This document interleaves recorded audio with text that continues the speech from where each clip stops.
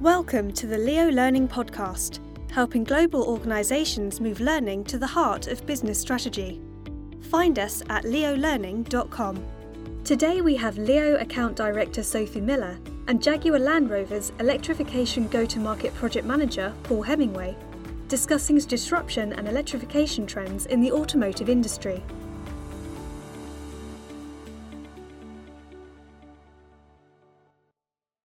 Hi, so I'm Sophie Miller. I'm Leo's Account Director, specialised in automotive. We're here today to have a podcast around how to train for electrification. So I'm actually here with Paul Hemingway from Jaguar Land Rover. Paul is Jaguar Land Rover's Electrification Go-to-Market Project Manager. What we're going to be talking about is the work that we've been doing with JLR, Jaguar Land Rover, over the last, since October 2016, specifically on the electrification strategy. We've actually been working with JLR since 2008, which put us in a really good position to kind of have these conversations on the kind of electrification journey. The kind of projects that we've been working on is from setting awareness across the organisation around electrification, so electric vehicles, whether that be the PHEV or the BEV, but electrification itself. And more recently, we've been working on ensuring that the retailers are ready for the electrification change, whether that's from training for the heads of business or training for the retail staff that have to have the conversations with the customers that are coming in. So very, very different customers in terms of what they're looking for in their vehicle, with it now being electric, and kind of just preparing them to make sure that they're ready for this EV revolution. So I'll hand over to Paul to introduce himself. Hello, I'm Paul Hemingway. I'm the Electrification Go-to-Market Project Manager for Jaguar Land Rover. This was quite interesting because it was given to me as a 4-month project at the end of 2014, and I'm still very much continuing with it now, because the bottom line is electrification is a huge change for the automotive industry, probably the biggest change that we've seen in 120 years of making and selling cars, the move away from the internal combustion engine. Now, electric cars have been around for a long time. They've been, I can remember on the wall at Chargemaster's headquarters in Milton Keynes is a wonderful picture of a 1907 electric car with an Edwardian lady with a big hat standing next to it, and this Heath Robinson contraption that it's plugged into, which was the equivalent of a charging point in those days. It looked very, very dangerous to me. But electric cars have never really taken off because lead-acid batteries were too heavy, they were too big, they didn't give enough range or power, and they were really only any good for milk floats, which is the reputation that electric cars have got. That and the Sinclair C5, which has been a bit of a joke.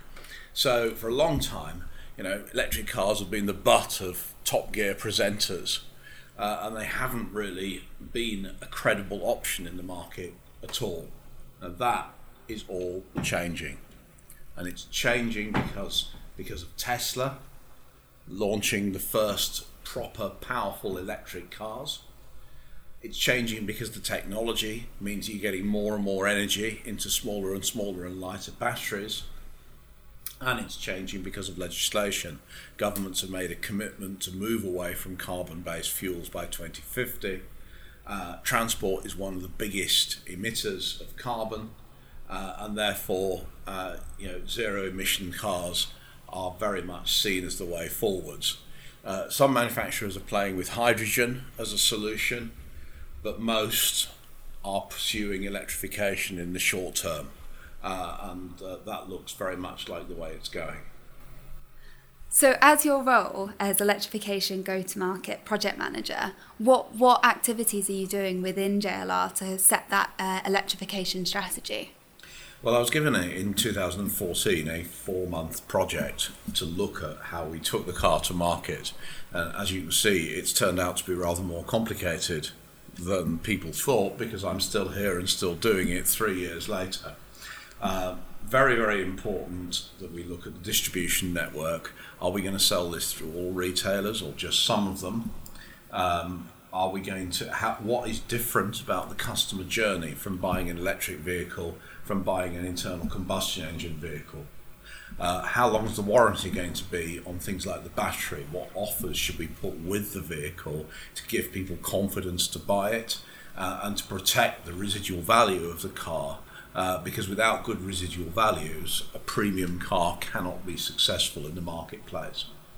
Also, a huge part of it is the charging equipment side of it.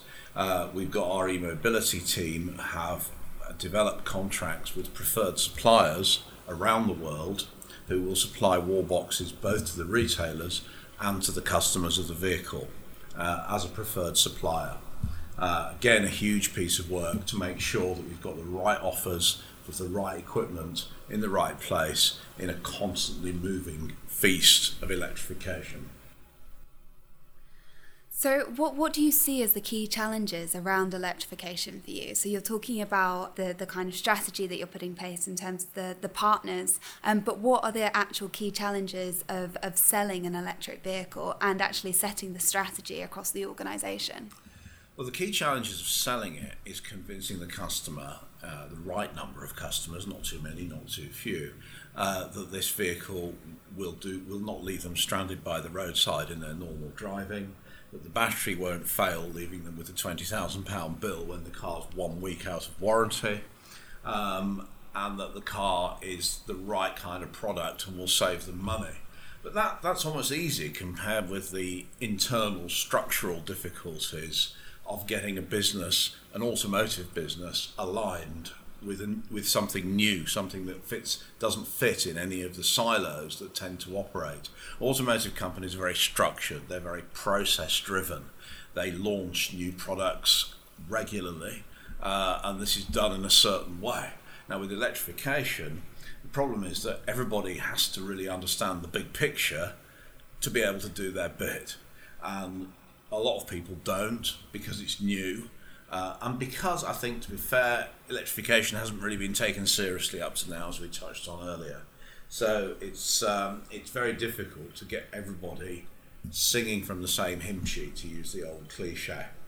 And that has been tricky. But as I say, every automotive company has faced that. So in terms of learning development and training, how is that sort of supporting you to actually reach the organisation as a whole in terms of upskilling their EV knowledge, so their electric vehicle knowledge across the business? Well, in the middle of 2016, it became clear to us that we were shortly about to announce the concept car for iPace, and we thought it was going to be planned for November 2016 in Los Angeles. Indeed, that's what happened. But before this was confirmed, we set about creating an electrification course to bring people up to speed. Because what we didn't want to happen was customers walking into retailers and talking to people from JLR, and these people had less knowledge about the product and about electric cars than the customer. That was something we really wanted to avoid. So we put together a training course that was designed to bring people up to a basic level of understanding of what EVs were all about, so that they will be able to at least talk knowledgeably to customers who came into the showroom to discuss it. And Paul talks about planning this electrification course, and Leo very much got on board 3 months before the go live date. And 3 months sounds a lot to any learning and development professional, but when you're actually developing into English and then 12 other languages and actually pushing that out on the learning management system, it was quite challenging. It was, but not as challenging as I expected it to be honest. Yeah. because Leo were the disciplinarians. Sophie cracked the whip, and she was very, very solid with the timeline that we had to adhere to, and we did adhere to it. And a lot of that was helped from our side by the fact that we were absolutely crystal clear as to what we wanted to do, and not too many people were involved in it.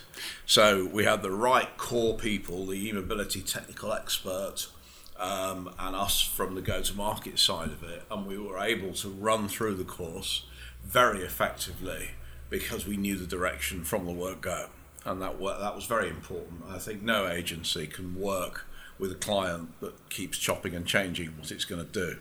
In terms of the setting the objective, we were talking about this earlier in terms of as a small group of subject matter experts, and you gave us the time to kind of work with you and made sure that you took time to make the reviews. But I think you were one of the first clients that we've worked with that have actually tried to reduce the content rather than increase it. So it was definitely a journey from Leo's perspective, and I think it was the stepping stone for us to set the electrification awareness course and then actually evolve into all the other electrification e-learning courses and blends that we're kind of developing to really support the retailers across the across Jaguar Land Rover to actually understand what electrification means, and now actually working with the product managers to actually launch their specific vehicles. So it's definitely been a journey. Well, that's right. I mean, we rolled it out to 93%, I believe, of the retailer network in about 4 or 5 weeks, just before and just after the announcement at Los Angeles that we were going to be doing an EV. And the feedback we got back was all positive. People said it was much better than the courses that other manufacturers had put out, which is only as it should be because we had a chance to learn from their mistakes. And yeah, it brought everybody up to that level very, very well, I think.